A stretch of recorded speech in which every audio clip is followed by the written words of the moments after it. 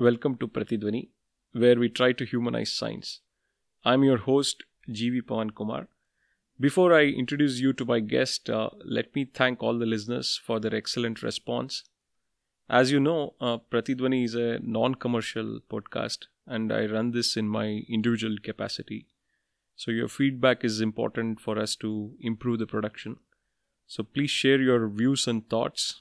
I'm on Twitter and Facebook, and I'll be glad to interact with you. Now to the interesting part.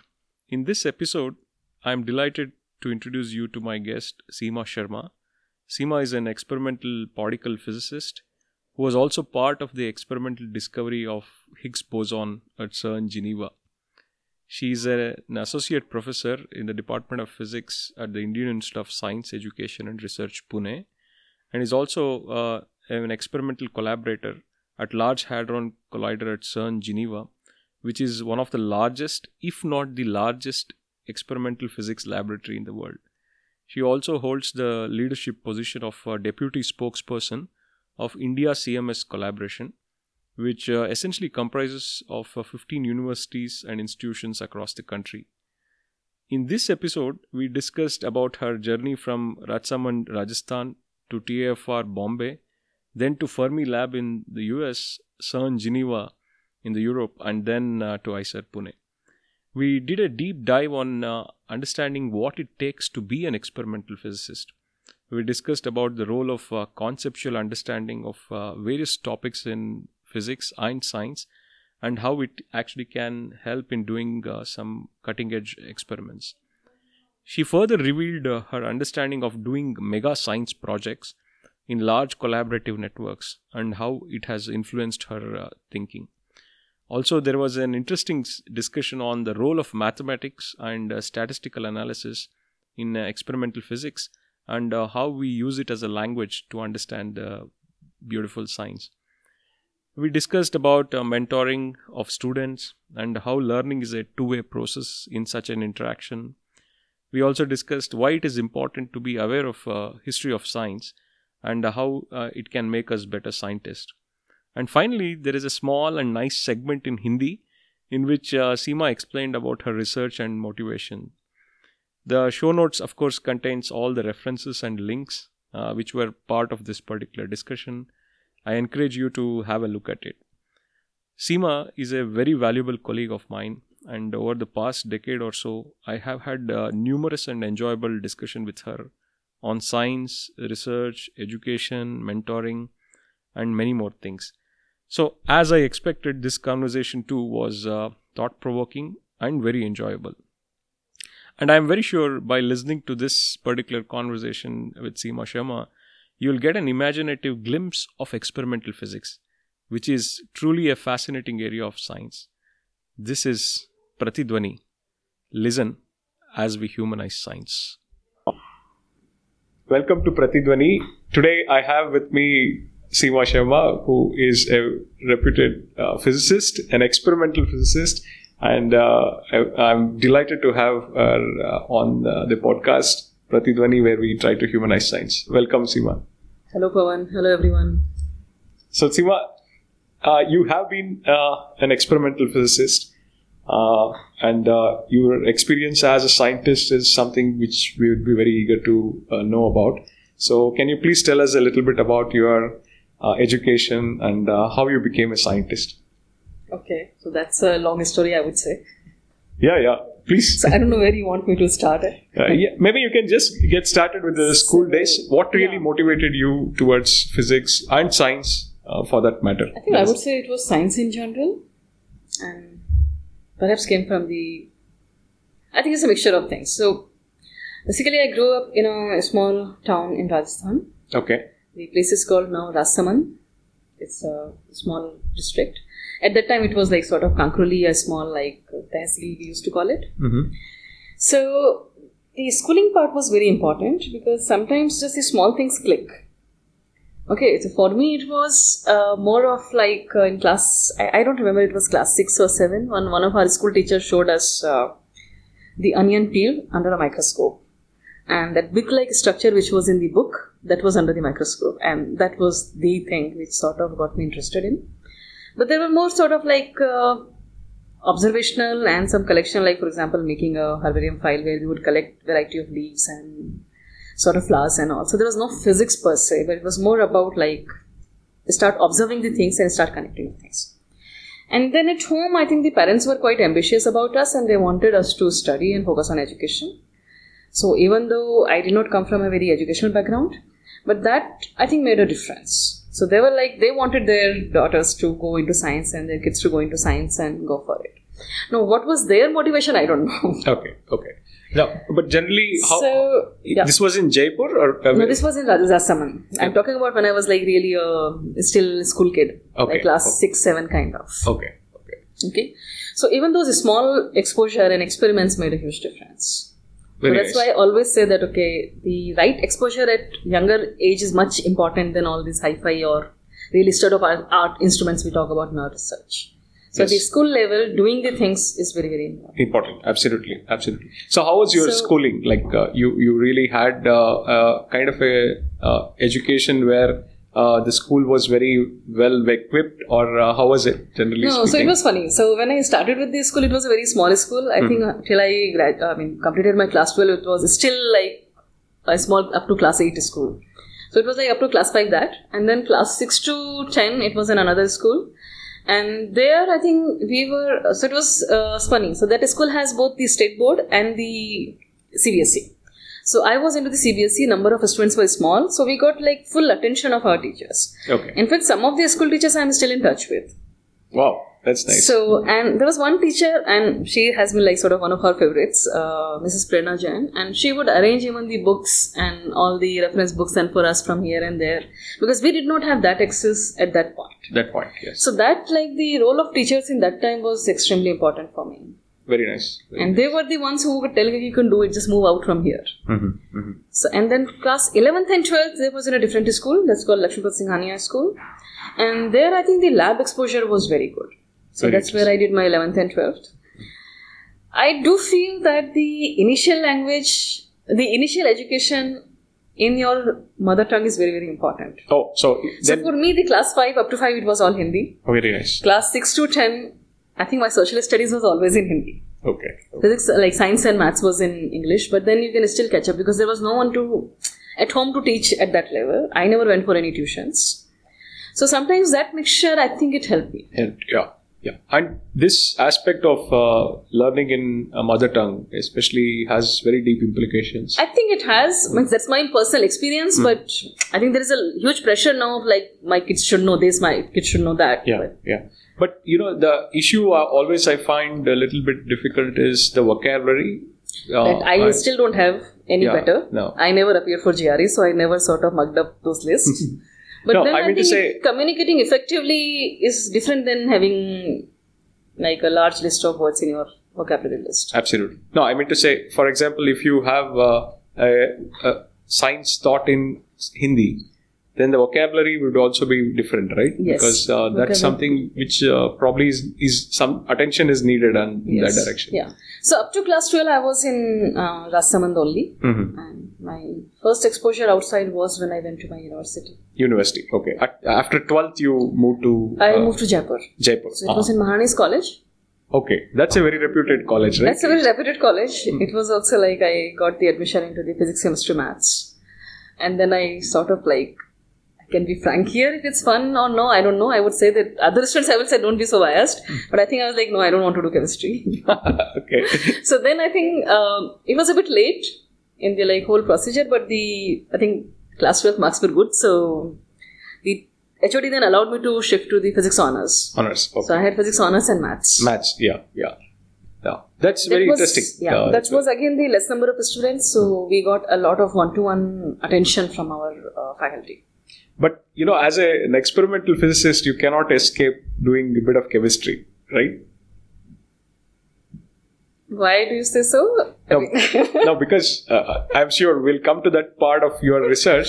Because, you're working at CERN and other places where there is a lot of instrumentation, there's a lot of material science also. Not only that. So, this time when I went to CERN a week ago, one of my colleagues took me to one of their material science labs. Nice. And that time, first time, saw what the material science might mean, because you have no exposure of what it is. Yeah. So even there was some sort of epoxy, some sort of these small pieces, and I could see there are at least like 50 of them with different combinations, with different colors, different textures. So yes, you can't escape chemistry, but whether I directly use in my day-to-day research, I don't. Yeah, that's right. We need to know, in fact, it's more of the material science, but not of the chemistry, I would say. Yeah. Like how the particles interact with the detectors. Yes. That is a part of our... Yeah, but if you go further deep down, it actually combines very deep physics and chemistry at that particular level. Okay. Now, that's something very interesting. So tell us a little bit more about your college education. Like, how was it? And... Yeah, so in college, so I started with the BSc in Maharani's College, and I continued there. It was an interesting experience because it was the first time that I was out of the home. And things did change a little bit. Ours was like this annual sort of system, so exams once a year. Now when I look back, I think it was useful because we had the whole year to think about what we are doing. So before the exams, the preparation was just for the exams because I have to maintain certain mark sheet level. But the whole year, the Maharani's library was excellent. Okay. It was very good. Mm-hmm. So that helped a lot. And then the labs were very good. This is something which is very important. You know, at an early age, if you're exposed to reasonably good quality laboratory, yes, that has some deep implication. Yes, it has deep implications. Like even in school, I think I still remember dissecting these poor rats. Oh wow! During the bio experiments, which I think people don't get to do now. Wonderful. So that had some impact. Yes. Yes. So Maharani's College also, I think the labs were compulsory, especially when we were doing the honors, and the teachers there made an effort that not only that we just do our experiments, but also be able to explain it to the rest of the class. Mm-hmm. So actually, that's what I picked up from there. Actually, what I tried here also, and that works. Yes. So I know that you also teach undergraduate courses, especially at the beginning of the undergraduate level, which is probably one of the most important foundation courses. And this aspect of live demonstration, I think, in my own opinion, also it's one of the most important and effective ways of teaching physics. And I'm glad that you're also using that. Yeah, that is very important. And also the students be able to, sort of my point is that, okay, fine, you do your one experiment thoroughly, explain it to class, write a report, then rest of the things you will do anyways properly. Yes. Because you develop that habit now, right? Like how to sort of observe it properly and thoroughly. Absolutely. So I think that's effort we have to make. Absolutely. Now with the number of students always being large, but they will always be large. So we have to catch up with that. Absolutely. So during this time, then you were kind of already deeply involved in doing experiments, or you had already decided that you're going to become a physicist? No, nothing like that. Okay. So because in the college it was like limited time, like we have the lectures and then the labs almost every day. And the hostel was interesting because by 7 p.m. you have to be inside the hostel, so there was no like chance of like interacting with or discussing with all the people and all that. Mm-hmm. Other students or people who were like what we used to call day scholars and things like that, right? So I think what I liked there was, I can't say that time that I was more inclined towards experiments or my lecture courses. Nice. I think focus was on both. Focus was on both. I think what I sort of, I know when I look back, I thank my teachers is essentially to give us thoroughly that, okay, fine, you have to do it yourself. Mm-hmm. Mm-hmm. So even solving those problems, be it like in the quantum mechanics, the double potential well, I think it still stays with me, although I don't think I'm going to solve it now. Okay. And I don't even know whether I'll be able to solve it now or not, but I think those are the things which really sort of gets a part of your sort of being you. Absolutely. See, part of physics education generally has an important component of quantum mechanics. And given that you are a particle physicist, that is one of the most foundational kind of background you will have to have. I also had a background beginning of my MSc and also even, of course, in BSc, a lot of atomic molecular optical physics and kind of foundational quantum mechanics. And I've found that people who study quantum mechanics either can take a very deep root into theoretical physics or in certain cases something else. Yeah, so that's an interesting point, right? So the point is that the quantum mechanics, the way we are introduced, is more like a formalism. Yeah. We just make one example of maybe the black body radiation and one of the photoelectric effect, and we say the quantum mechanics came up. Yes. We tend to forget there is a whole sort of at least 3 to 4 decades of work which went into getting those, Absolutely, at least establishing the facts, the experimental observations. Absolutely. Right.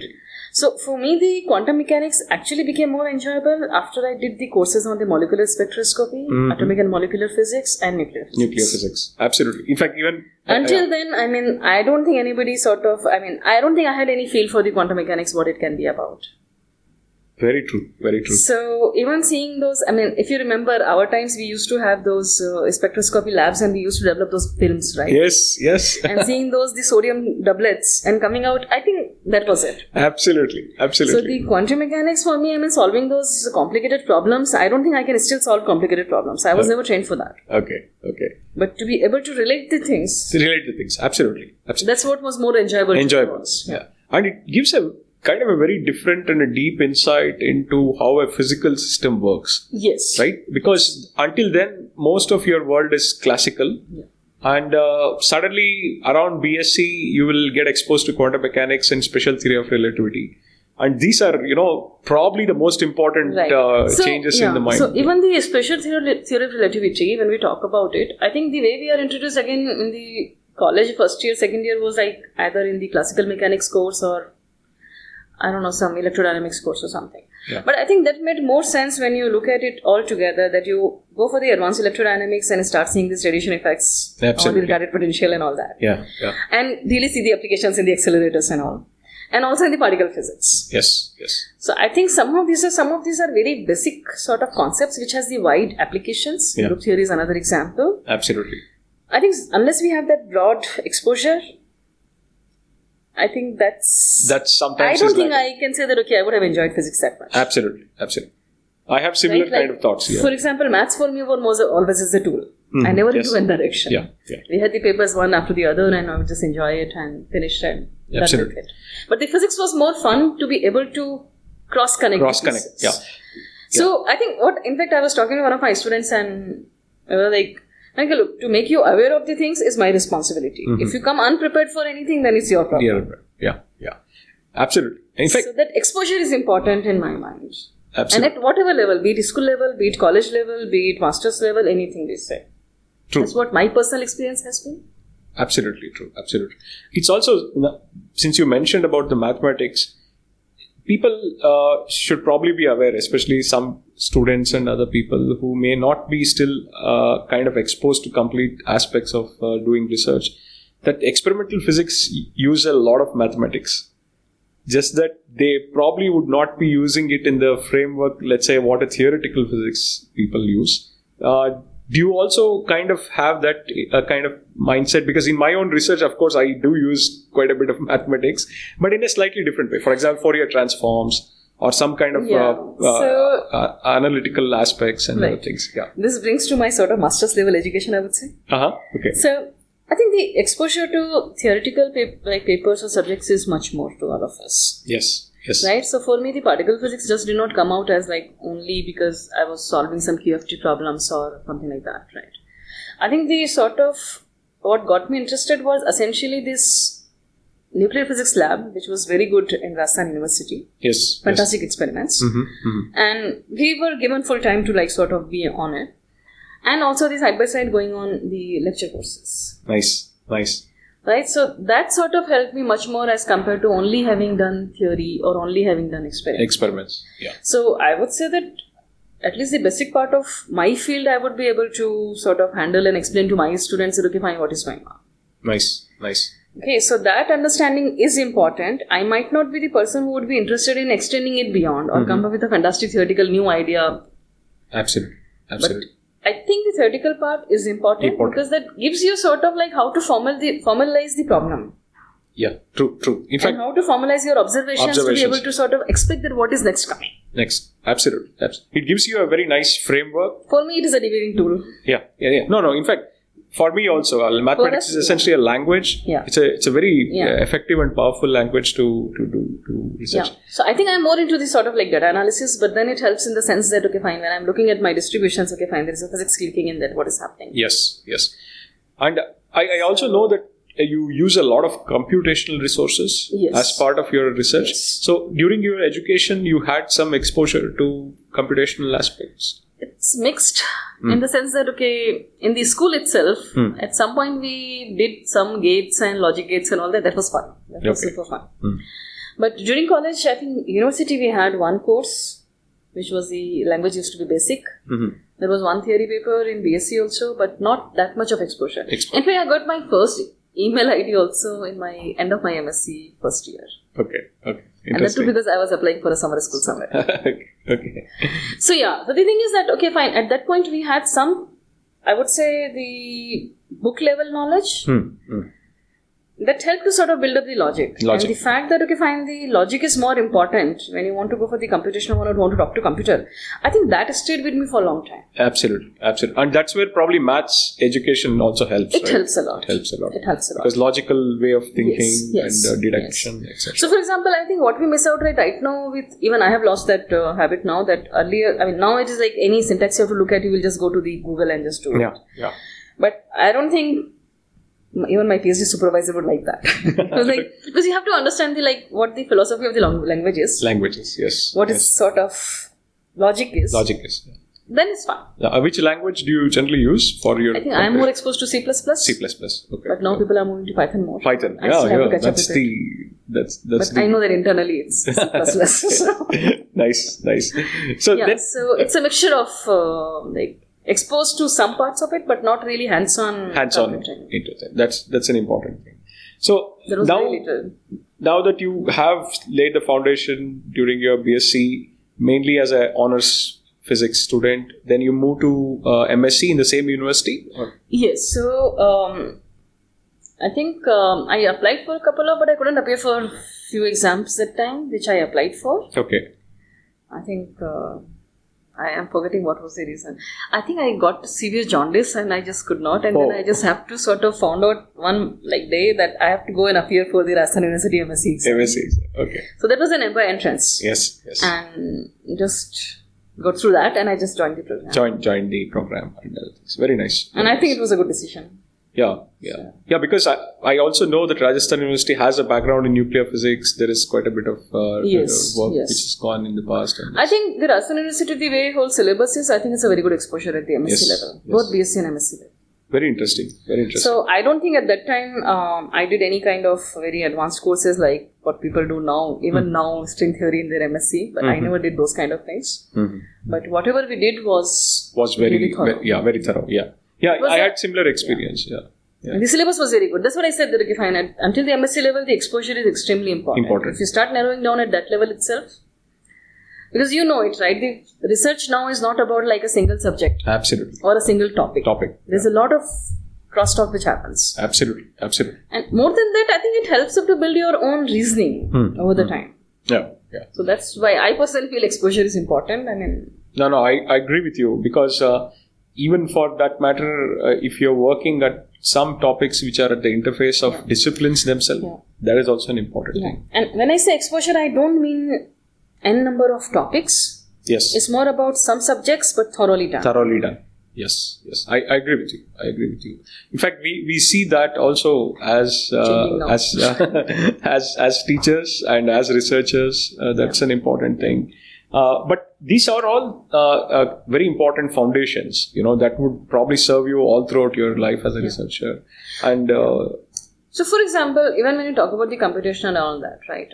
Now we don't care for the memory or the time. The things are like sort of the computational resources have like grown up so fast and so is readily available. But even doing those numerical analysis courses and talking about what are the approximations in this rule, that rule, and what errors you are introducing, I think that was helpful. Okay. That's good to know. That's very, very nice.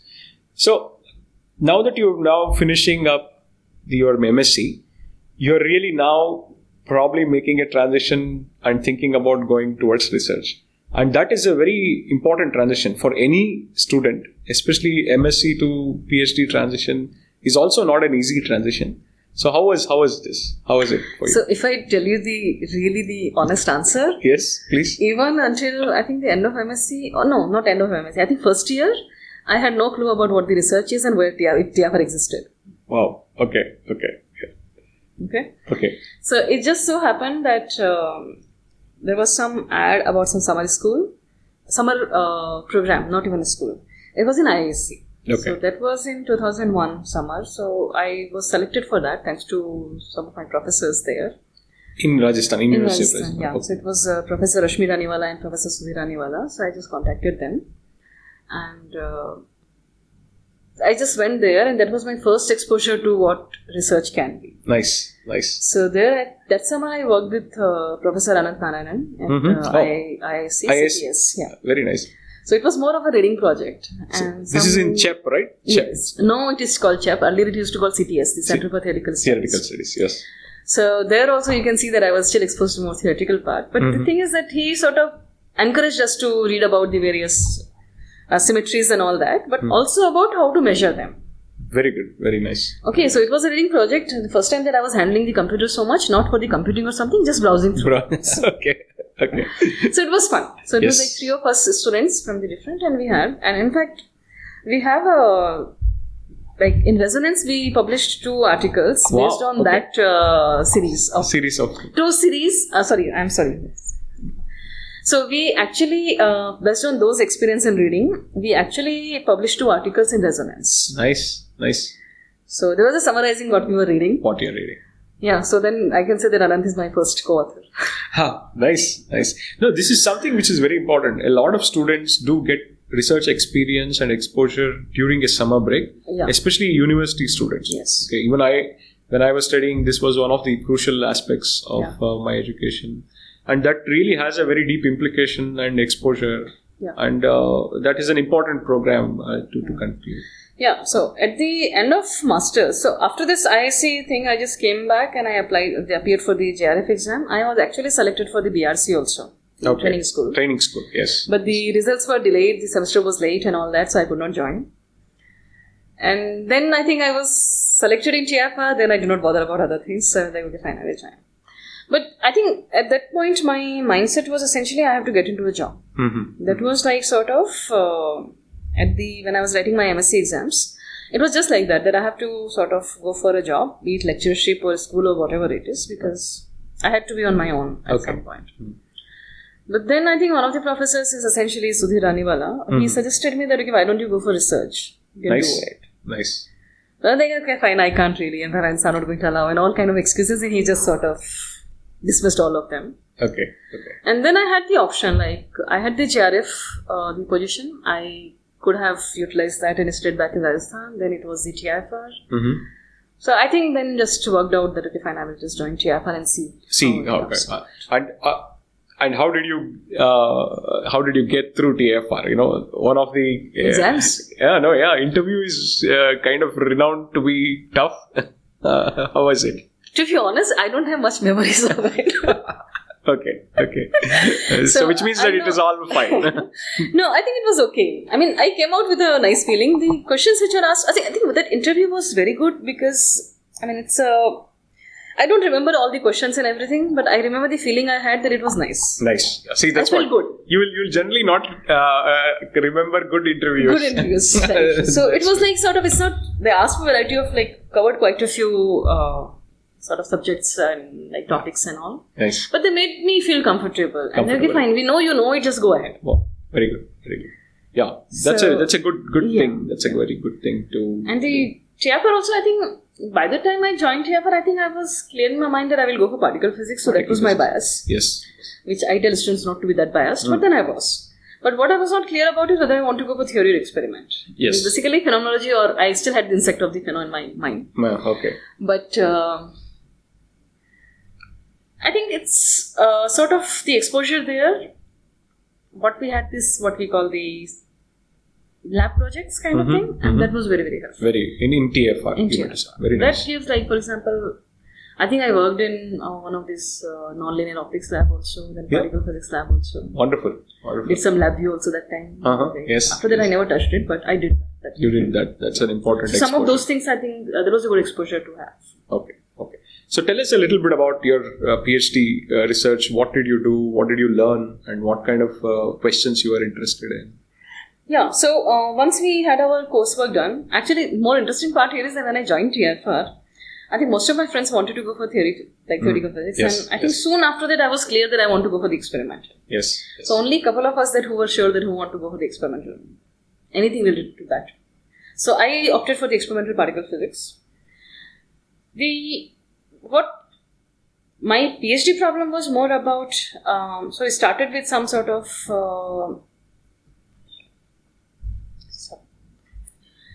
So after we finished our coursework, we have to sort of opt for one department.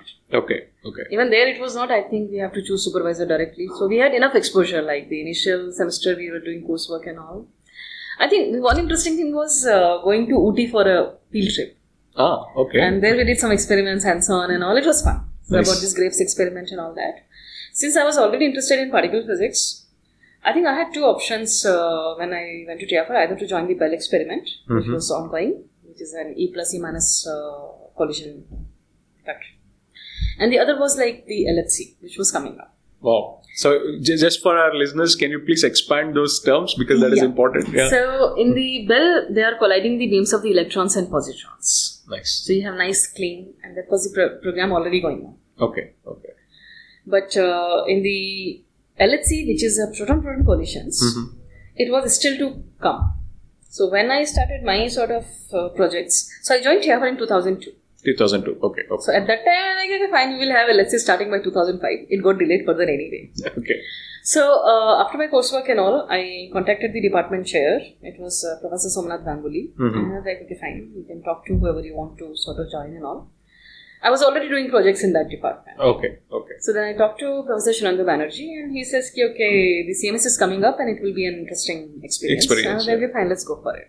Wonderful. So I don't think I had that much of exposure what I'm doing, but I just agreed, okay, fine, let's go for it. And see, a lot of times this is something very important because, even at the cusp of starting a PhD, you will be probably going with not complete information of what you're going to do. That's, something very exciting. A very similar experience for me too. Yeah. So it was interesting. My first project there was the TFR, the group was building up the scintillator detector, part of what we call the outer hadron calorimeter. Okay. The TFR group was responsible for it.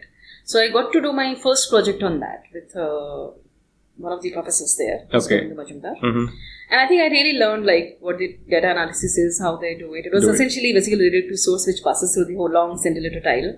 And you sort of calibrate it, like how do you make the uniform signal output. And the second project was more on the analysis kind of thing, but it was like partly Pheno kind of, I would say. But not Pheno in the sense developing anything new, but it's still no data. It was essentially PP collision and trying to look for some supersymmetric particles in that, which was essentially based on the simulation. My third project was actually with Professor Sharma Banerjee, and it was more on the detector physics. So when I say detector physics, it's not I'm talking about the instrumentation, but trying to understand how the particles are behaving in a detector. Okay. And that was, I think, my first exposure to calorimeters, and I think that's where I got hooked to it. Okay. And that time, you would have already finished your coursework? Yes. And you had some background in high energy physics? Yes. So background in high energy physics started from my MSc only, because particle physics was my special paper. So introduction to the nuclear physics, the quantum field theory, and the particle physics, and the sort of ingredients which go in building up the standard model, that was all from the MSc. But here I also again redid the QFT and particle physics courses. Wonderful. At the TFR grad school also. Wonderful. Okay, so then I think I decided for like, fine, let me try for the CMS and the data will come. But so my project then became, over the time, it comes out like we were actually testing the hadron calorimeters with the real particle beams. So it is not the PP collision, because LHC was we are not having PP collisions, it was not there. But we get the single particle beams from what we call the SPS accelerator. And those we hit on the thin targets. Okay.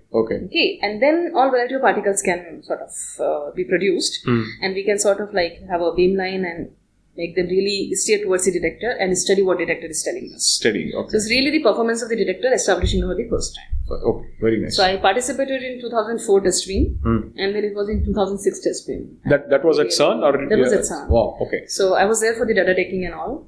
But then the data analysis and all, I think what I learned from there, it stays with me. Stays with you. So tell us a little bit about your first trip to CERN. How was it? That would have been very exciting, right? So Shananda was there, my PhD supervisor. So in that sense, I had a somebody there. Somebody there to guide But you. then I went in something I think it was in February or something like that. And it was quite cold. Okay. It was first experience. Okay. But then, it was nice because I could. So they used to have a lot of academic lectures and all, training programs and all. So I used to attend those lectures. And lab exposure was... No, I think I started getting lab exposure. Not in the first trip though. I visited some labs with my supervisor. Mm-hmm. But in the following trips, it was more. When we were doing some of the testing at the actual site of the CMS detector. Wow. Okay. But that time it was more of the this computational based. Mm-hmm. But the exposure I got from there in the CERN library is still my favorite spot. Okay. Yeah. So that was fun. But that was the time I really get to work with my PhD supervisor really very closely one-to-one. Nice. Very nice. And also learn his dedication to his work. Yeah. Beyond this world. That is something which all of us have actually heard about Banerjee. And do you want to tell a little bit about your experience working with him? How was it? He's a very well-known experimentalist. And the kind of training you got from him... so for him, there are no shortcuts to get any results. He would like to really thoroughly check everything step by step. And that's something commendable. But I think what I appreciate most is that he let me think my way. Important. That is an important thing. Yeah. So, I was free to argue with him. Yes. So, that was something which sort of, has also stayed with you. It stayed with me. Stayed with you and also it was really I want to do it my way and I have these results. Okay, fine, let's talk about it. Mm-hmm. But he was not a talkative person or anything like that. So he was very quiet always. Nice. But, I've heard him also in a colloquium at ISER Pune. Yeah. Fantastic, so illuminating, very interesting stuff. So he is, I think, I would say that sort of part of my work style, actually I learned a lot from him. Mm-hmm. That you have to be thorough, there is no choice. Okay. When you are taking the data, I think one of the things is that essentially in any experimental field, if you talk about whether it's your or it's mine, you are losing money, right, if you are not doing it properly. Absolutely. You're right. Right? There's an infrastructure. Going back. There is no going back. Absolutely. So that responsibility we have to take. Yes. So that building up your... whatever the outcome is, or whatever your experimental strategy is, or whatever looking at your results is, I think that's something which is sort of I learned from him. Yeah, very crucial aspect, right? That's a very important thing.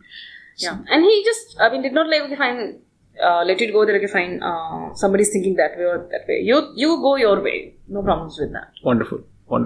So, I didn't feel any time the pressure of that why it is not done today. I think I used to be habitual of taking tension myself. Right. Yeah, but that is kind of common to all researchers, so to speak, in that sense. There are a lot of people who are really dedicated to their work. They generally take... and other thing is his commitment to his work. I think I still have to learn from him. Yeah. That is something which is always commendable. His dedication. Yeah. That's sort of beyond this world, I would say. Yeah. So now you have, then at that point you are now going to CERN periodically, I assume, as part of your work? Or not really. So during PhD time I didn't go to CERN that often. It was only, I think it was twice for the test beam experiments. Yes. And once for this project which, before I started the actual PhD problem. But the final year of my PhD was spent at Formula actually. Formula, yes. My PhD supervisor moved there. Yes. And then... that was a different exposure altogether. Yeah, tell us about that. In fact, that is also extremely reputed experimental laboratory. Yeah, so I think the hadron calorimeter part which I was working on and the hadron calorimetry itself, I think we had many experts there. Nice. Okay, so that was a different level of exposure altogether. And really sort of different mindsets coming together to be able to deliver something. That's something which I learned very, very closely. Nice. And then there were other experiments, neutrinos and all that. The Tevatron was already closing. Mm-hmm. So there was some activity going on. But that 1 year, I think it was very productive. Mm-hmm. And I could really talk to the experts in the hadron calorimeters. And tell us a little bit about just basic aspect of calorimetry. What do you mean? Because calorimetry generally in normal laboratories is very different. I should have said it before. Yeah. So calorimetry in general, we talk about this temperature change and measuring it, right? Whenever something happens. Yes. So in case of when the particles are passing through the detectors, right? We are talking about few GeV to few hundred GeV particles kind of, and these particles can be electron, positron, photons, or the hadrons like charged pions, the protons, the neutrons, right? They pass through detector. We want them to deposit whole of their energy in the detector. Nice. Okay, Nice. Because when you are doing, for example, the other aspect of the detector is the tracking. Yes. Where you trace the particle and magnetic field from the radius of curvature, the bending, you can find out its momentum. There you don't want the particle to be disturbed because then the trajectory gets affected and your momentum measurement. Yes. Yes. But that has the limitation that you need huge magnetic volume there. So for very high energy these particles, we have the calorimeters, and the idea is to make these particles deposit their energy completely in these calorimeters. Nice. Now the temperature increase there is sort of cannot be measured. Okay. So the way we measure is that either it can be, for example, a scintillator detector, so you get light output, or it can be, for example, a silicon detector where you can get the current. They basically charge pulse. Nice. So you can collect the charge and how much electron hole pairs were generated. Wonderful. Okay. Wonderful. So these are the sort of signatures we get when the particle passes through, and from these signatures you want to go back and see what was the energy of the original particle which came in. Wonderful. Okay. Wonderful. Now, the electron positrons, when you talk about, they just sort of, as soon as they hit the material or just interact with the material in the presence of external field, if the energy is enough, the photons can pair produce, E plus E minus. And the electrons, when they come across the external field, they get accelerated and them still and photons. So then there is a huge, sort of the shower of the cascade of these electron positron photons in electromagnetic shower. Yes. But it's all the electromagnetic part of it. Okay, so these detectors you can think of they will be linear. Less issues. Okay. On and sort of broadly speaking. Right? There may be details which will come to you leave it for us. Yeah. That part. But for the hadron calorimeters it's quite tricky. Because when you have these particles which are passing through the detector, they sort of have also the nuclear interactions, and then again the shower develops, which is again the particles which can be other hadrons. Nice. But it can, if it's, for example, you produce a pi zero immediately decays to 2 photons. And then you have the electromagnetic shower component. So the hadron calorimeters has these two components, and event by event fluctuations is huge. So the resolution is worse. Okay. So to understand this one and then be able to sort of put it properly in the simulation, that we understand the simulation also, because simulation is important for HEP experiments. Yes. Okay. So that is where these calorimeter detectors come in picture, and that's where the challenges come in picture. Interesting. Very interesting. So the hadron calorimeter part is something which I have been interested in all through. And in fact, one of my previous students, he graduated with his thesis on this upcoming calorimeter technologies. Yes. Very fascinating. That is for the high luminosity LHC. Nice. So now you finished your 1-year stint at the Fermi Lab as part of your PhD. And then what was your further move? Yeah, so then I think I was, as usual, with the grad students, getting stressed out what to do next. But then I just got lucky that at that time I could get one slot I applied for the Fermi Lab postdoc position, and it worked out before I left. Wonderful. I came back to India for submitting my thesis, and sort of I was selected. So after I submitted my thesis, I went back to Fermi Lab as a postdoc. Wonderful. So you're then going back where you left it, and then you joined the team again. So again, it was like LHC should start, but it started, but again met with an accident immediately. There was some issue with the one of the magnets benched, and there was an accident. So it took almost 1 year to repair it. Nice. And then it started again. So I joined in end of 2008, around October 2008, when the accident happened in September 2008. And then it started again in 2009 when we had our first data. So in that sense, I can say that I think I was one of those who were looking into the first collision sets which came out, event by event. So that was the excitement, which was different level. Absolutely. And this is all in Fermi Lab. I was at Fermi Lab. And then then I started traveling to Sun very often. Yes. For all the sort of collaboration meetings or for the data taking time, and I was part of some prompt feedback group and things like that. Yes. But Fermi Lab had all the resources, right? It was what we call in our the computing storage and computing infrastructure in CMS, we call it tier 1. And that time I think I had an access to each and every event right there. Very nice. Very nice. So the Formula resources were like the key in the beginning. Yeah, that's probably at the forefront of a lot of experiments being done. But then I think the importance of my PhD work I did not realize until late. Because the kind of work we did, we also used the same data to tune the Gian4 simulation for the CMS. Nice. And when the first data came out, that handful of events, and the performance we saw in data and simulation, I think that was fantastic. That was always fascinating, and you really get very motivated about it. So in this context, you would have already kind of now got a very broad understanding or at least exposure to high energy physics, right? And that understanding generally takes a lot of time, right? It doesn't happen very quickly. So during this time, were you also reading widely apart from the problems what you're working on? Yes. Or how was your... Yes, so even during PhD, I think I always say like the TFR, we got very good exposure. Okay. Right, the number of talks I heard there or number of random papers I went through, even the original papers where somebody were talking about like you find what jet fragmentation is about. Okay. I think that was quite useful. Because if you see really like unless the LHC started, I did not have any experience on the physics analysis for any new physics search or the standard model measurement. Right? Yes. So I think that reading was more of the like the physics part of it, that okay, read this, read that, talk to your fellow colleagues. That exposure was very good. But also I think I was just like, I used to like reading anyway, so I used to keep random stuff. Random things. That's so crucial, right? Because even during the PhD time... Yeah, so I would read a lot of non-physics also. Non-physics Some also. novels or something. Oh, wonderful. We'll come to that. We'll come to that aspect later. Yeah, so I think so what was missing in my experience until now, in the like first year of my postdoc gets over, but there I was already deep into the like getting the... See, you have to understand, that's such a big system. It's really an engineering marvel. Absolutely. The CMS experiment.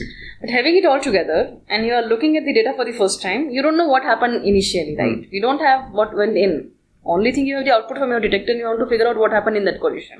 Yes. So all these challenges of the calibrations and detector is working well and all, I think I could contribute to that, and that was quite enriching experience. Absolutely. Because you become responsible for the whole thing at some point. And the good thing is that okay, there is a full structure, right? Other people are also reviewing and all that. So that fear of being questioned, that was always gone. Wonderful. I was like, I just want somebody to look at my stuff. Yeah. So that was very nice. That's a crucial element when you're... So I think getting some of those first distributions of the, like what you were seeing the data, that was fun.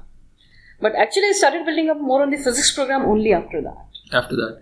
See, one of the elements of doing experiments, and this is also true when we do experiments in the laboratory, small laboratories, is the importance of statistical analysis. That is something also of paramount importance in your work.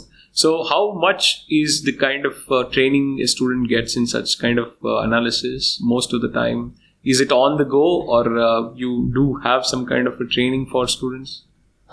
So are you talking about my part or now?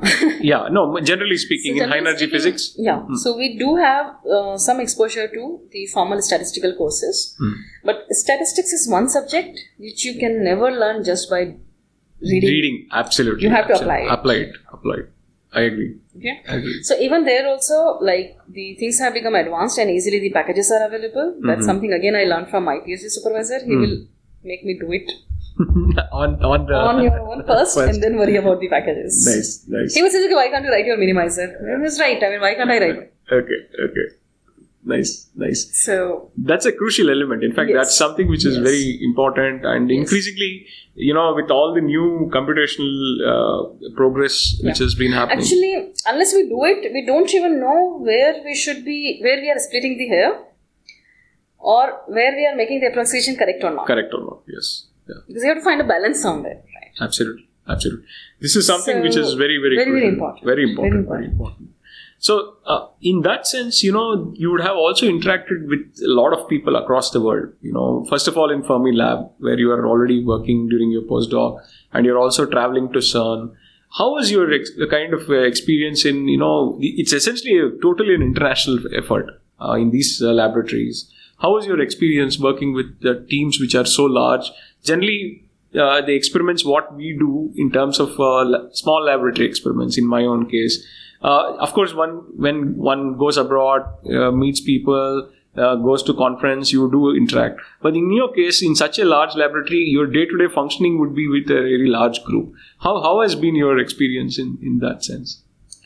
So there are two aspects of it, right? Depending upon... So as a junior member of the collaboration, when I was as a PhD student or as a postdoc, I think we were still working in smaller groups. Okay. Right? So the actual project which I am responsible for, like delivering for the collaboration on behalf of the collaboration, we still have the smaller group. Although the analysis which I worked on were still like sort of a bigger group, which would be like 20-25 people, but it's still limited, and we had our tasks defined. But only doing my piece doesn't work, because we have to have all the pieces to come together to call it a final result. I agree. Right? So I think that was a very sort of useful experience. Okay. In the sense that, okay, fine, working together, whatever your personalities are, whatever your cultural part is, when it comes to the science part of it, you are just thinking together. Absolutely. And moving ahead together. I think that was the most sort of enriching experience for me.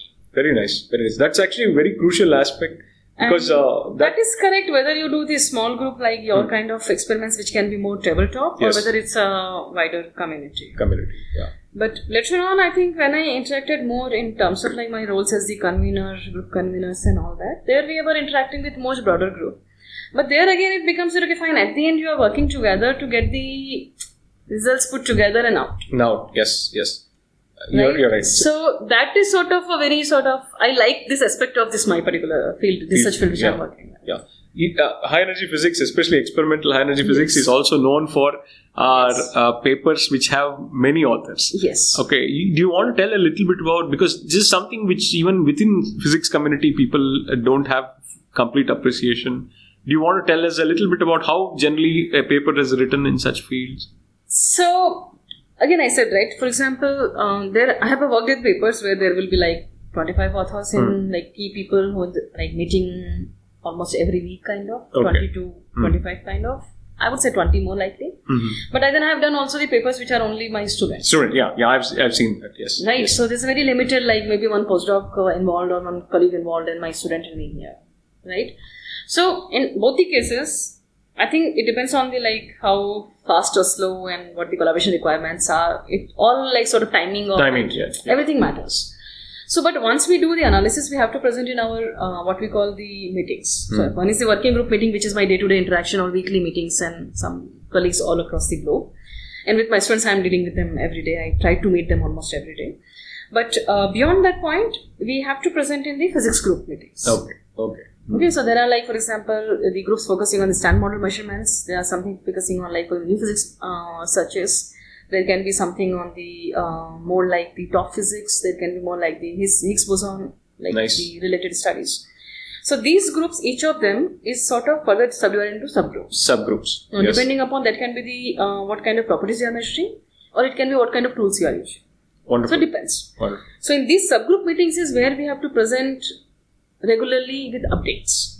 Very nice. Okay, so that gets reviewed by everyone, and the reason for that is that you don't want to have contradictory statements or information going out of CMS, which is using the same data and same detector. Same detector, exactly. You want some kind of coherence. Right? So that's why it is important. And other point is, it's so sort of advanced stuff, and that there is always something you can miss out. So it's good to have that. Okay, fine, things are consistent. For example, if you have to apply for the systematic uncertainty or some correction to your distribution, it has to be consistent. Nice. Otherwise, discovering new physics every next day. That will happen. That will happen, because if it's a detector problem, I will get a dark matter signature in terms of the missing transverse momentum. Okay. It's very easy, right? So that's why these meetings are important. Nice. And after that, it's an approval process that once the result has been put together, then we need to get an approval by this group, the physics group itself. For that, even we have to like prepare our documentation and everything, be available to the conveners and the reviewers. Basically, whole collaboration, because it's all via the database, which is accessible to all members of the CMS. Wonderful. Yes, and then the analysis. Once you say that the expert group has really done it, you want an independent review, and for that we have the analysis review committees. Those are usually like 3 to 4 members, and they thoroughly review it. Once they agree, ask for cross checks. If there is some problem, sometimes they find out problems working with them, because they are independent people. Independent, but experts in different fields and experienced people. Wonderful. So once that is done, we have to ask for approval from the collaboration. So this is what we call the approval presentation. Wonderful. Okay, so even there also at least a week before we have to make all the paper version and the like some draft and the documentation available. Once that is done, the paper draft which is approved goes for the whole collaboration, what we call collaboration-wide review. Wow. To make sure that at least somebody reads it. There are some 6-7 institutes they are assigned for the particular reading. So many times we do it for others also. Yes. And then it goes for the final reading where you make that everything is sorted and then it only gets published. That's a really thorough. Is very long and also very thorough, right? I think and it's good for the students, especially when they are taking a lead on it. They get variety of exposure, not only the presentation and everything, how to convey themselves, but also to be able to defend what they're doing. Absolutely.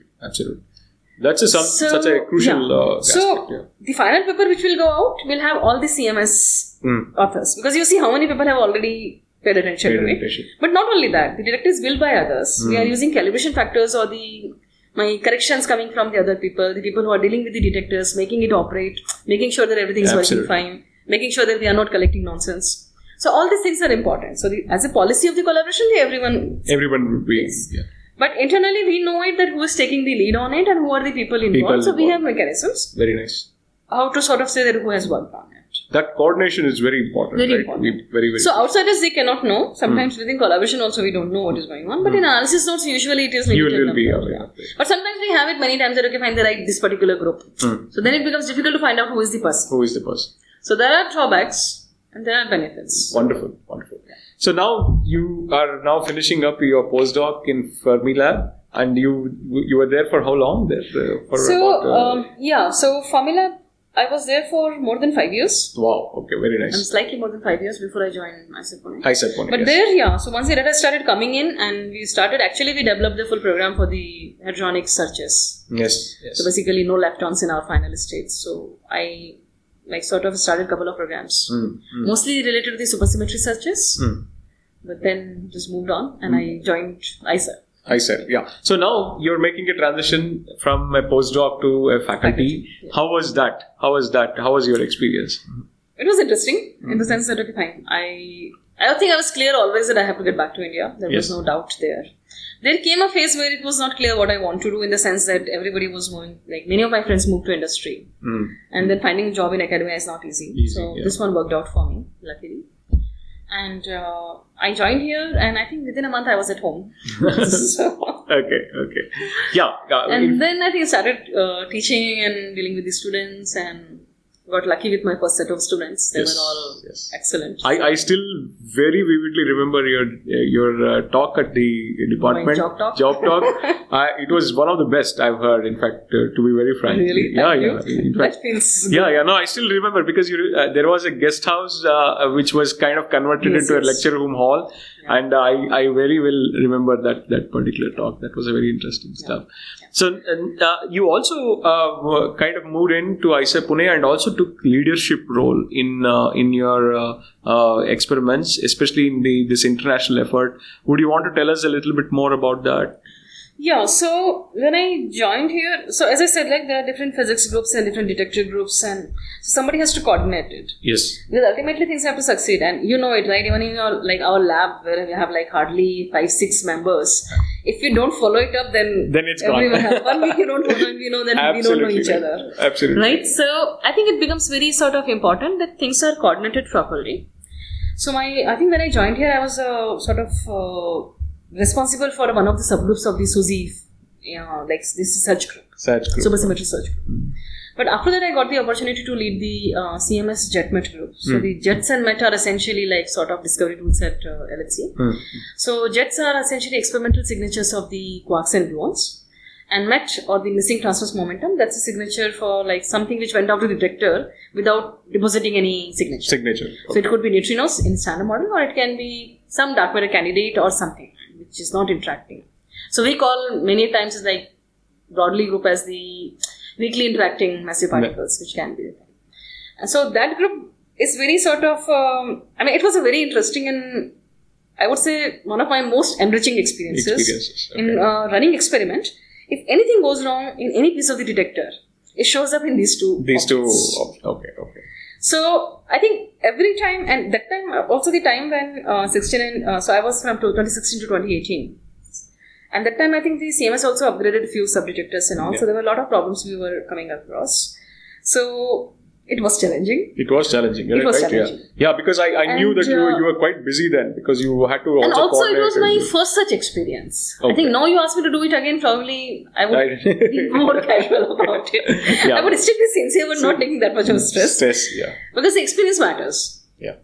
No, So there I think talking to the different people that I was also dealing with the detective physics groups as well as we have to take, so detective physics groups where we take inputs from and physics groups where we have to, they are our users. Okay. Right? Nice. So the subjects.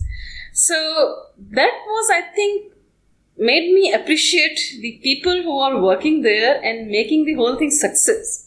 Wonderful. I think my appreciation for them actually came out there. Came out. Very, very nice. Very Until nice. then, we don't realize how these the- big collaborations work and how these big projects work. Absolutely. You need to have a core group who is like really 110% time for that period. That period of time. Otherwise, none of these big mega science projects or anything cannot work. It cannot work without a very... And it's not that every single person has to be there all the time. At that point, you have taken the responsibility, you have to be on it. Yeah, absolutely. So my appreciation for the people who are actually in the operations and the commissioning and everything, I think It shot up quite a bit. it's short. No, because even with a small group, even people who take initiatives and do take some specific kind of viewpoints and and also I think we have to sort of start appreciating or acknowledging the different groups, people sitting in the different corners of the world have their different strengths and different weaknesses. Absolutely. Okay, so we have to sort of bring out that what best we can get from them. Absolutely right. Absolutely. So it cannot be just like sort of a managerial that fine, do this one by n and done. It doesn't work that. It doesn't work that. Absolutely. And once I finished my JetMed convenership, I was given an opportunity to lead the supersymmetry group, which is again the physics group and mostly searches. I think that was again challenging in the sense that we were finishing our Run 2 program. That was the end of 2018. And we had a lot of data, which was the first time that we had such a big data set. And try to put it all together and get the results out, physics papers out. Nice. So I think that was fun. Yeah. And also challenging, right? It was also challenging, but then we have I think in both this thing, I would say that, I was very lucky to have very good set of people who were leading the various subgroups. Nice. Right? So that team was really strong in both the cases. In both these, tenures, terms. Wonderful. So tell us a little bit more about what is your current research interest, what have you been working on, and what is your group also looking at? Yeah, so after I joined here, we were it was the first time we were getting the data or the PP collisions at the 13 TeV, which is the highest energy, and now we are running at 13.6. So I wanted to continue with the new physics searches. So that's what I did with my students, like looking for the supersymmetry and the hadronic physics, which is more challenging. But also because it's more connected with the detector, with the problems happening, and also you have to, some of the searches are really understanding your detector properly. Nice. Yeah, that's a crucial element. That was a crucial element. So I enjoy those things even today. But then we sort of diversified into some of the adding one photon in the final state. That was, I think, first time we did it. In fact, when the referee reports came with my first student who graduated for the paper, when the referee reports came, it was it's for the first time done in the CMS and Atlas. And that felt good. That felt very good. Right? That felt very good. Yeah, so that way, I think we sort of expanded a bit, and still it was in new physics searches. But then we started talking about for the detector upgrade, the CMS detector upgrade for the high luminosity LHC run. Nice. So that is supposed to start at the end of this decade. But then it will be really as I said, high luminosity. So in last 10 years, whatever data we have collected, we will be collecting 10 times more data in those 10 years. Wow, okay. It's kind really of the intensity increasing. That means you have a lot of radiation. And especially for our detectors, they will be highly exposed to the radiation. So we have to replace the current detectors with the radiation hard detectors. Nice. So the technology completely changes. Changes it, okay. And calorimetry has been my interest, and this is an opportunity which came up that India is contributing to it, the India CMS group. So we have a silicon-based detector. Okay. So we have the layers of the silicon sensors, and then there is some sort of an absorber. Either it is the lead or for the stainless steel. And then behind that is again the scintillator detectors. That's a small scintillators with this very small pieces of like few centimeter by few centimeter, and they have the silicon photovoltaic press really mounted on them. On top of that, it's wonderful. So it's like sort of a piece which is beautiful. Okay. So then my student, he participated in the test stream in 2018, and he got interested in this thing, and it's one of the things which was continued. So I think it was Shubham was the student, and he already graduated this one. I think his work was quite appreciated in the CMS. He actually got the CMS Ethical Award. I know CMS Achievement Award. Achievement Award also, yes. So it's the CMS Award, not the Achievement Award, but I will probably correct this. Yeah, so Shubham also got the CMS Award for this particular contribution to the Ethical test beams and the pion analysis. So I think what we decided that now we had an access to the real data. Because we have again shooting the single particles in the detector. But now this detector is very highly granular, which we don't have that kind of strength in the current detector. So that allows us to really sort of take the snapshot of what is happening event by event in each shower. Nice. Okay? So then my Nexus student, she picked up, and since we have the handle over the data, we could really try this advanced machine learning algorithms. So we are actually using the graphical neural networks and trying to see that where we can improve. And the resolution can be improved by factor of 2, and that's something fantastic. Wonderful. So we are just sort of wrapping up that project and writing paper for that. Nice. So I think that project is very, very interesting and challenging. Technically, it's going to be challenging. Yeah, because you'll have to implement millions of independent channels readout. So, but even I think that project will be more interesting as we start moving towards actually deploying the detector, is because calibration and all we have to pay attention in detail. So some of my master students have been working on those, and I learned a lot from them. So what is the big picture, what you're trying to understand for let's say general audience, if they want to understand what is the big picture in this? Big picture is that we want to understand, my usual statement in any my outreach talk has been that we want to understand what are the fundamental constants of the universe and how they interact with each other, so that we see the world around or the universe around the way it is right now. Yes. Okay. Yes. So the idea is that there are different ways of doing it. We know the established physics part, and we can formulate it in the sort of understanding so far in the standard model. So standard model is a theoretical model based on the quantum field theory, but it has inputs from almost a century of the experiments. Yeah. Right? So one is that to try to understand it better and better. Because whatever we have measured, it always comes with the uncertainty. For example, the Higgs sector or the top quark sector, we can still have a lot of margin there to reduce the uncertainties and try to say if there is major telling us something. Or go for the direct new physics searches. Okay, so generally what we're talking about, we know that the standard model is not complete. It doesn't explain many things like the dark matter, or it can be some calculations which are related to the Higgs boson mass. So we know something more is going on, right? So I can directly search for that. So there are various theoretical extensions of the standard model, but then they can predict new particles, right? So we can go towards that one, or it can be a two coming together, that you do the precision measurement and try to see if we can really constant the new physics scenarios. Nice. So the overall picture right now for me is essentially going after the what is going on beyond the standard model. But I might be slightly want to change my tools a little bit and want to go for more for the precision measurements. Measurements and other things. And the detector part continues, because that's not only my interest, it is needed for the students. Just doing only the high level data analysis in my mind is not sufficient, because they need to get feel for what they are doing. And secondly, we need to build up the people who can really understand the detector and build the detectors. Absolutely. Because to collect the data, we need the detectors. Absolutely. So I think that's sort of a mixed two-prong approach which I have, so that the students get the full exposure. Full exposure for that.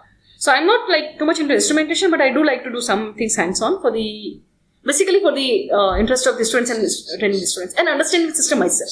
Yourself. So in this context, what is the current scenario in India? For example, if somebody wants to really do such experiments, large-scale kind of multinational experiments, is there some specific effort within India which is targeted towards, or is there something which within Indian experimental situation there is a progress which has been made? So one thing is very clear that we cannot have multiple LHCs. Yeah, of course, Right. you're right. But I think we do need to have something in-house such program. It's extremely important because we have decades of experience in the cosmic ray and then LEP and then the LHC and Tevatron, Bell, quite a few. Yes. But there are other also experiments which are like more of the high ion one, like the RIC or STAR or ALICE now. So what is important, like the INO was in this direction, right? That you want to have some in-house one effort here. Yeah, it's INO is Indian Neutrino Observatory. Yeah. So I think that should be pursued. Unfortunately, it went into the different kind of problems. And, I'm not sure actually what is the status of that. Proceeding further is. Yeah. But I think Professor Nabha is really Professor Nabha who was sort of heavily involved in the initial phase, and now Govinda Majumdar at TIFA, he was nice. I think he has been involved in it. But they have been trying a lot that I am aware of. And such experiments I think we need to encourage. And also I think, like, for example, there can be sort of like this kind of the neutron experiments are dark matter experiments. I think these things should be encouraged a little bit more. There's quite a bit of interest for very large scale experiments. Even the LIGO has come up very LIGO is coming up here. And recently also there's a lot of Indigo is the one which is so I think we have participated a lot. We need to really sort of now jump with our experience and do something. But there is a problem in the sense that, we don't have any dedicated research facility in India. So, for example, I think DAISY part, for example, which might be common interest to us. Like DAISY is a particle physics laboratory. Can you expand the term?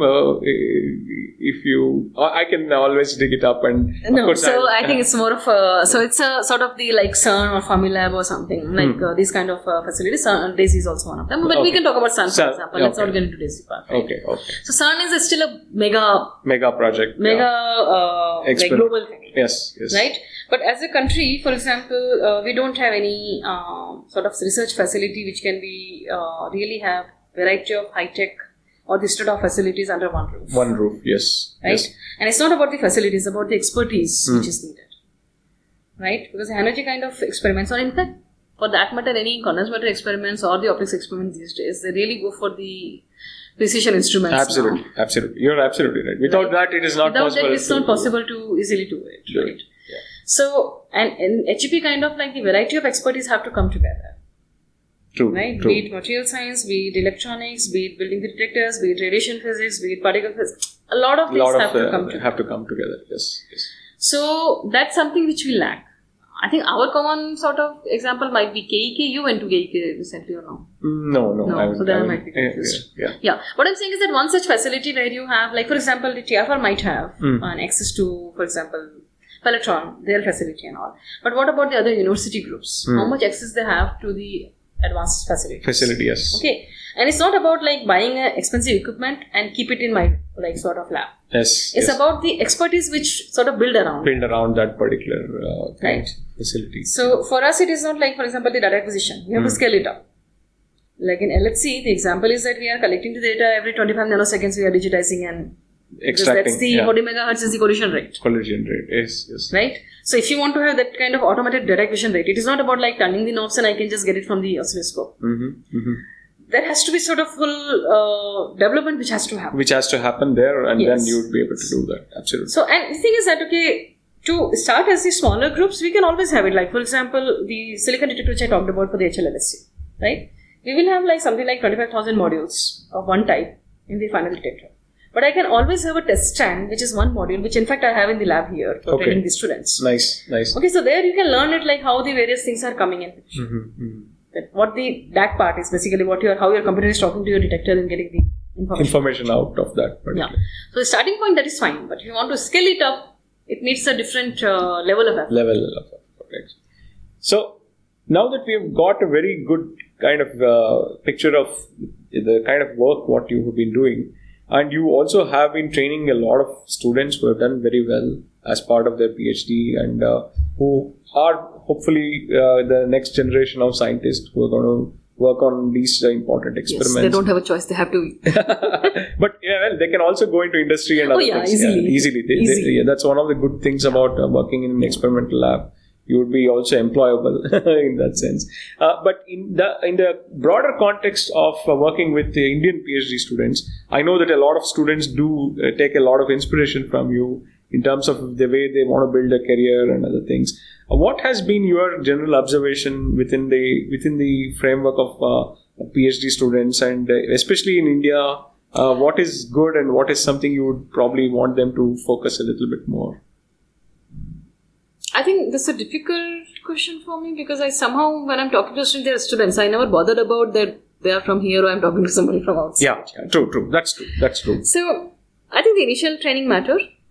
What we lack here is the lot of exposure which the big groups might get. Okay. Easily outside. Right? We are still in a smaller experimental part. Like in ISA, for example, there are only 2 faculty in CMS. Okay. But the particle physics and experimental particles is not about just CMS. Yes, absolutely. There is much more going on around. Absolutely.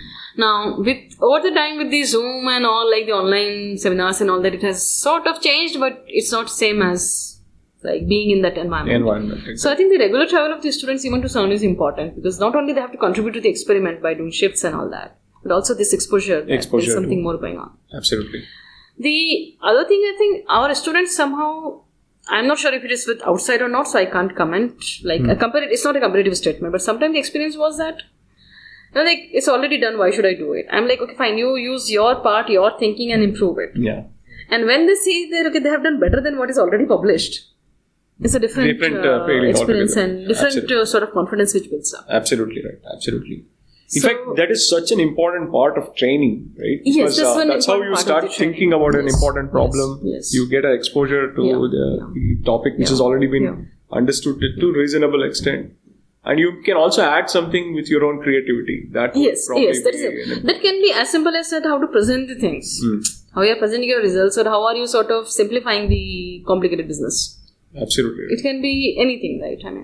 So, good thing about sort of the Indian PhD students, the students I worked with especially, were they were all motivated. Wonderful. They were all sort of wanted to get into science. So, sometimes I tell them that, okay, I have to come to office because they are in office. Yeah. No. In fact, the students, as I've been actually always telling, even as part of the podcast, the learning happens on either side, right? Because we tend to also learn and from the students, and there's a lot of learning. Actually, I'm for example, now I'm learning more from my students' hard work than what I am actually putting in. Yeah. No, that's something which is always we are thankful about, especially in experimental labs, and I'm sure that is the same in any other but I think endeavor. What is important is the initial mentoring. That is extremely important. But the students, otherwise, I think, if they get the right exposure and right environment, they can do wonders. I don't think they are lagging behind in anything. Absolutely, I agree with you. It's an important thing, especially if they realize that there's so much of interesting science which they can do. They can contribute a lot. That's true. I think for the science part, it's not about only learning. It's also the fact that you have to contribute. You end up contributing. If you're doing your part properly, you end up contributing. Absolutely. You don't have to make any extra effort for that. Exactly. You don't have to go over and above what you've already been doing. Yes.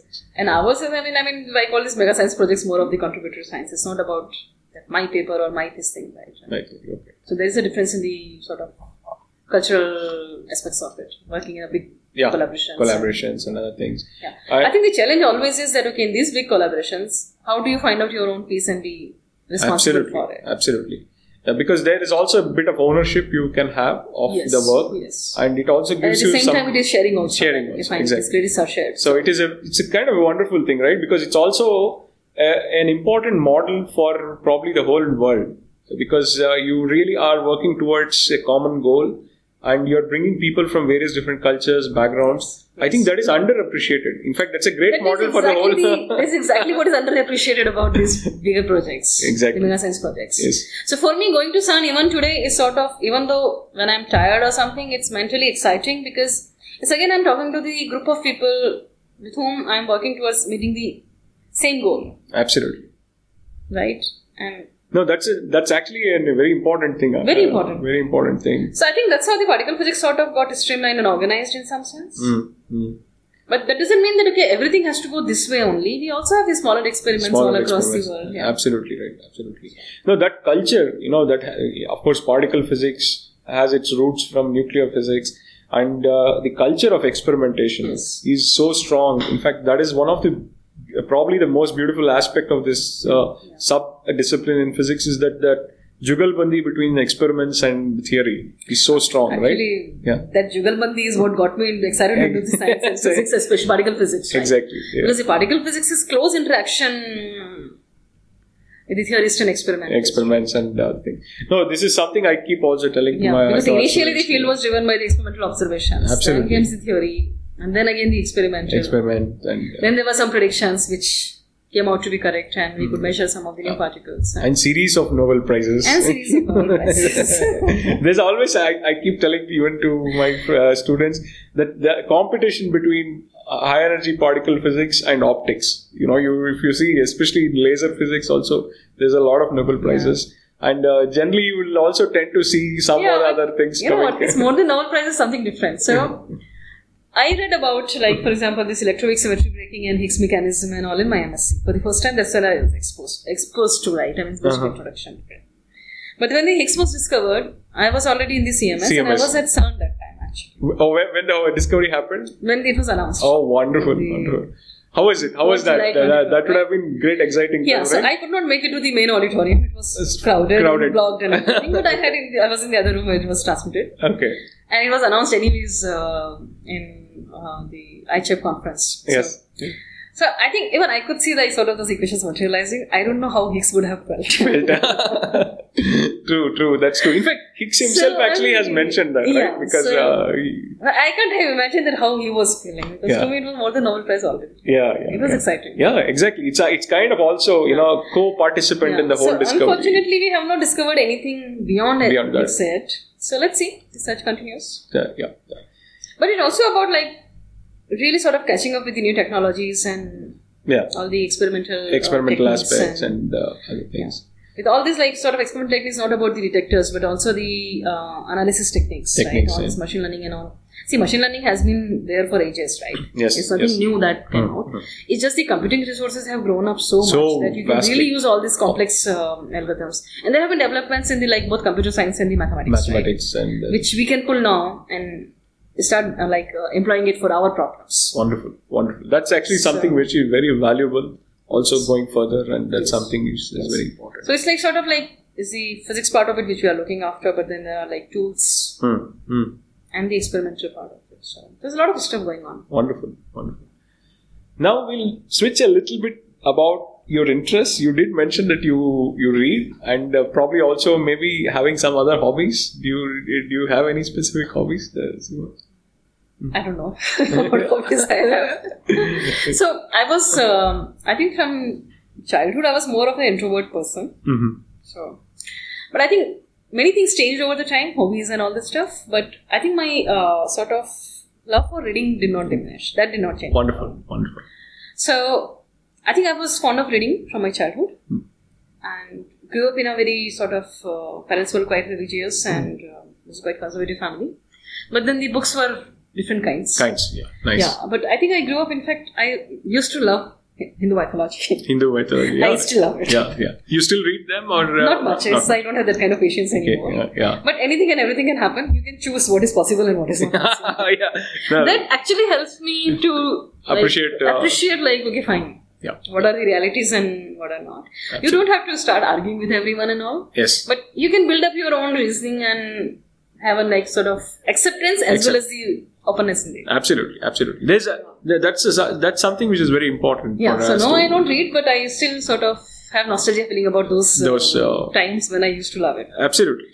In fact, that is an important point, and which means that you also have a kind of a inclination towards some kind of genre of reading, including novels and other things. Yes. So that's how I started, right? I mean, then I think whatever books were available that time, I mean, I would just love to read it. In Mahani's college, the library was quite good. Yes. So there, in fact, the literature section was also very rich. Nice. So there I end up reading a lot of books.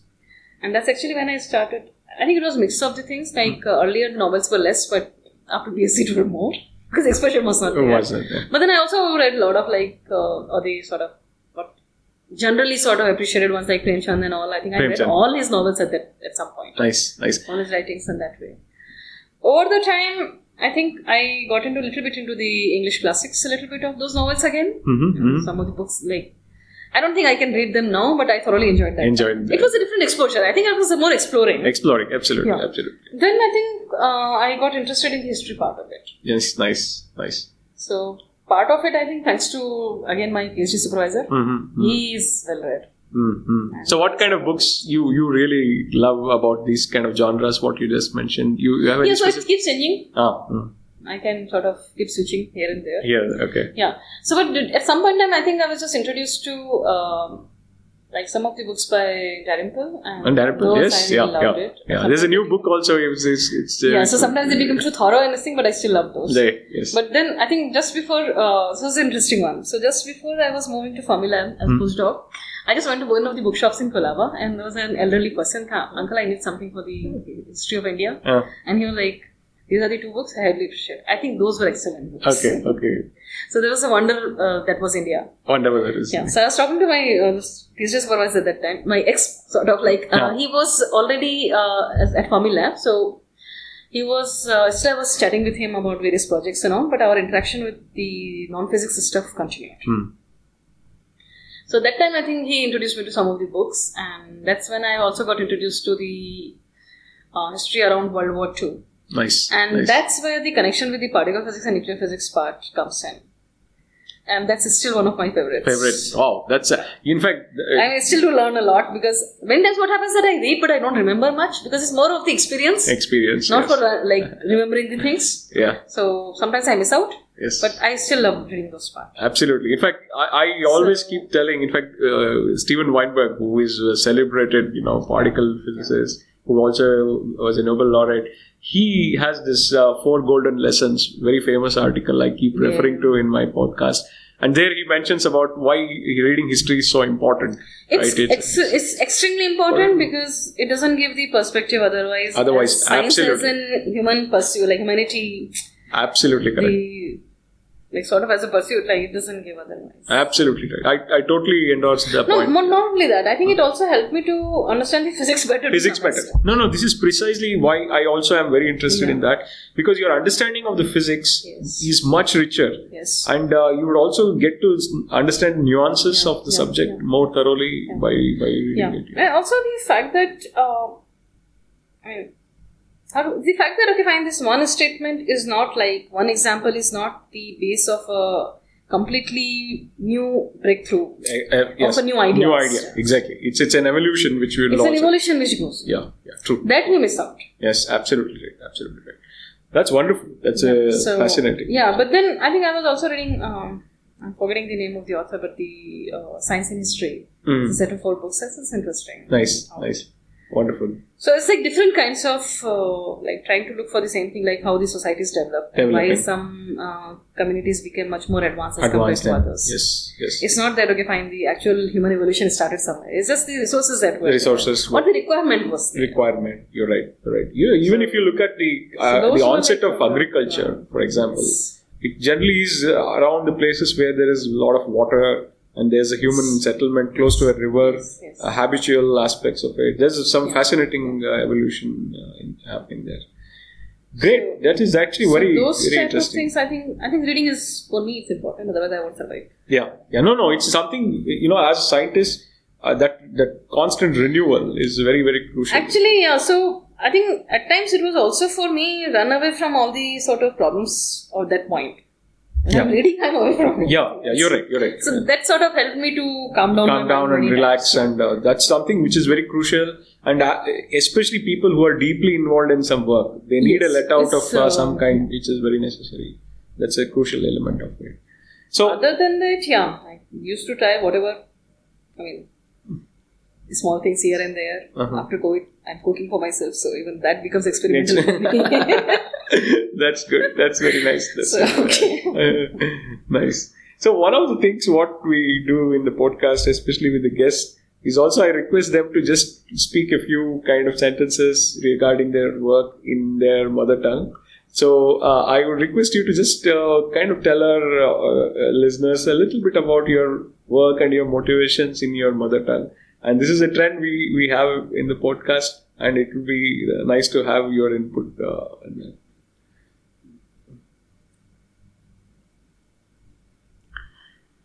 तो बचपन से लेके college से लेके university से लेके PhD और अब यहाँ पे फैकल्टी सारी बातें की है, राइट. मतलब मुझे अब तक जितना समझ में आया, विज्ञान भी एक जीने का तरीका है. You have to like sort of अपने रीजनिंग डेवलप करो, अपने लॉजिक डेवलप करो. ये नहीं है कि हर किसी को जाकर के एक्सपेरिमेंट ही करना है लैब में. ऐसा भी नहीं है कि जाकर के इंस्ट्रूमेंट के नॉब्स लाइक चेंज करना है, बटन घुमाना है, ऐसा कुछ नहीं है, राइट. तो हमारी रीजनिंग जो डेवलप होती है ओवर द टाइम, वक्त के साथ में, पढ़ने के साथ में, आई थिंक वो लाइफ के हर एरिया में नजर आती है. अगर तुम कभी फाइनेंशियल प्रॉब्लम भी आ जाओ ना, तो भी नजर आएगी वो किसको कैसे बाहर आते हो उससे. ओके, सो सबसे ज़्यादा इम्पॉर्टेंट है जबकि हम लोग ग्रो कर रहे हैं, बड़े हो रहे हैं, जिज्ञासा, ओके, एंड रीडिंग. ये दोनों चीज़ें बहुत ज़्यादा ज़रूरी है. बहुत इम्पोर्टेंट. सही है. ओके, जिज्ञासा का मतलब ये नहीं कि हर को जाकर कि घर पे एक टीवी सेट है उसको पूरा खोल करके इतना ही करना है कि उसको वापस में जोड़ पाओ. जिज्ञासा का मतलब ये नहीं कि चीज़ें बर्बाद करनी है. जिज्ञासा मतलब ये है कि जो कर रहे हैं उस पर एक बार ध्यान तो दो और वहां से तुम्हें मिल जाएगा लिंक कि आगे क्या करना है. तो बाकी जैसे जैसे बड़े होते हैं, साइंस में रहते हैं, तो हम लोग अपने रिसर्च प्रॉब्लम्स ढूंढ लेते हैं, किस पे शोध करना है, किस चीज़ पे फोकस करना है, वो अपने आप आएंगे धीरे धीरे. तो मेरा जो काम है वो पार्टिकल फिजिक्स में है. ट्राइंग टू अंडरस्टैंड कि एलिमेंट्री पार्टिकल्स क्या होते हैं. एलिमेंट्री पार्टिकल्स का मतलब कि उनका कोई मतलब आंतरिक स्ट्रक्चर और नहीं है, लाइक कोई पॉइंट पार्टिकल की तरह. तो अभी रिसर्च उसी में जारी है. Wonderful. Thank you very much, Seema. That was wonderful. Because see, this is a kind of deliberate effort. Why I'm trying to make people speak in their mother tongue, because that is a very crucial factor in motivating. I understand. That is an important thing. That's what I said. No, that in the initial education, that was very important factor for me. At this point, doesn't matter. It doesn't matter. Yeah, exactly. See, once you are at a different stage, maybe you will not be able to kind of put emphasis on that. But while growing up, it makes a lot of difference. Yeah, because if there is a potential listener, actually, yeah. So it might be that now how the things have changed, I don't know. What I am saying is that from my experience, 30 years ago, that was important. Yes, absolutely right. Now, I mean, if the parents of my age group, they are all like sort of equal with English, then probably it doesn't matter to them. So we also have to grow up. Absolutely. According to what the requirement of the time is. No, this is something which is very crucial, very, very kind of in-depth kind of stuff. What is required for one to become a scientist? It needs effort from every the language should not be a barrier. Exactly. True. So actually, the first time I started speaking English was only in TFR. Yeah. Before that, we had the writing in English. The question papers were in English. Yes. Teaching in MSc was also in English, partly, sometimes English. But the actual me speaking happened only later. Wonderful. That's something which is very crucial. So now that we are almost coming towards the conclusion, what are the kind of areas you would be looking forward to in terms of your research? What new kind of directions you would prefer to see the field go towards, and in what direction you would actually want to proceed? Could you just tell us a few sentences about that? So there are again the two aspects of it, right? That one is that we have to, as an experimentalist, as a particle physics experimentalist, my responsibility is also to churn the data. In all possible ways.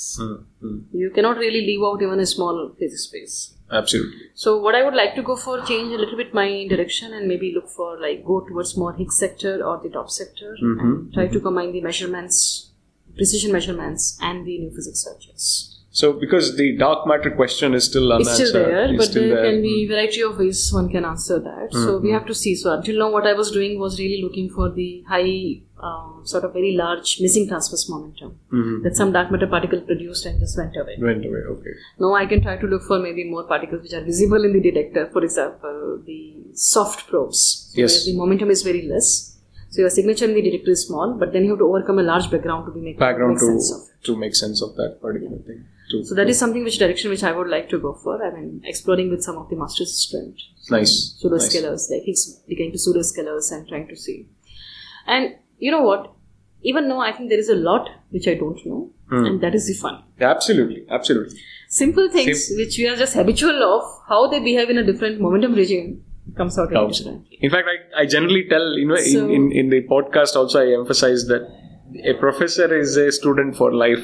Yes, That it's sense. a commitment to be a student for life. That's what I'm realizing with my every next master's student, I realize that. Yes. And the other aspect is essentially, I told you that I would like to continue some involvement in the deductive physics part. Okay. Not some involvement, but a big chunk of involvement, because that is the future and that's I enjoy. And that's important for the students to be able to appreciate the experiments. Nice. So that's something I keep trying on and off. Let's see. Wonderful. It depends on how the students come up, and I hope they stay interested in both the aspects. Yes, Then it's fun. yes. Yeah, you also do a bit of outreach activities, right? You do actually do some kind of outreach for the CMS also? Yes, so it's not like sort of formal assigned or any commitment that way, but I like to and love to interact with the students, the younger ones. Yeah. And for that, I do give whenever there is an opportunity to talk to them. And that's a crucial factor of building a good community in terms of...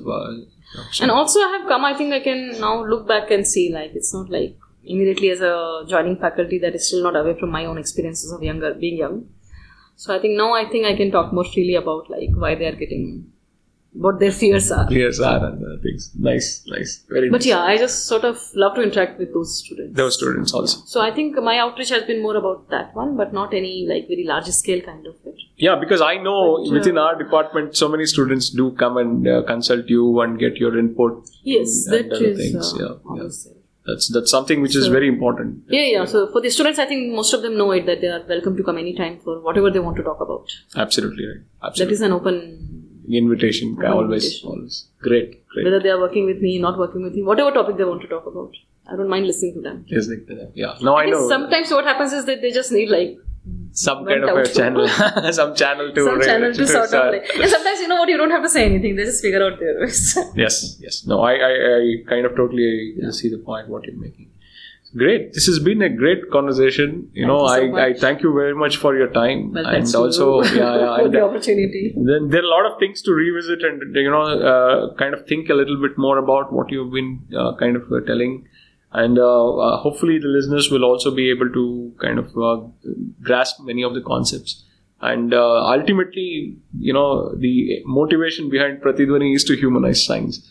So yes, in that sense, I think that's important. That's a crucial factor what we are looking towards. So thank you again, Seema. Thank you. Thank you very much.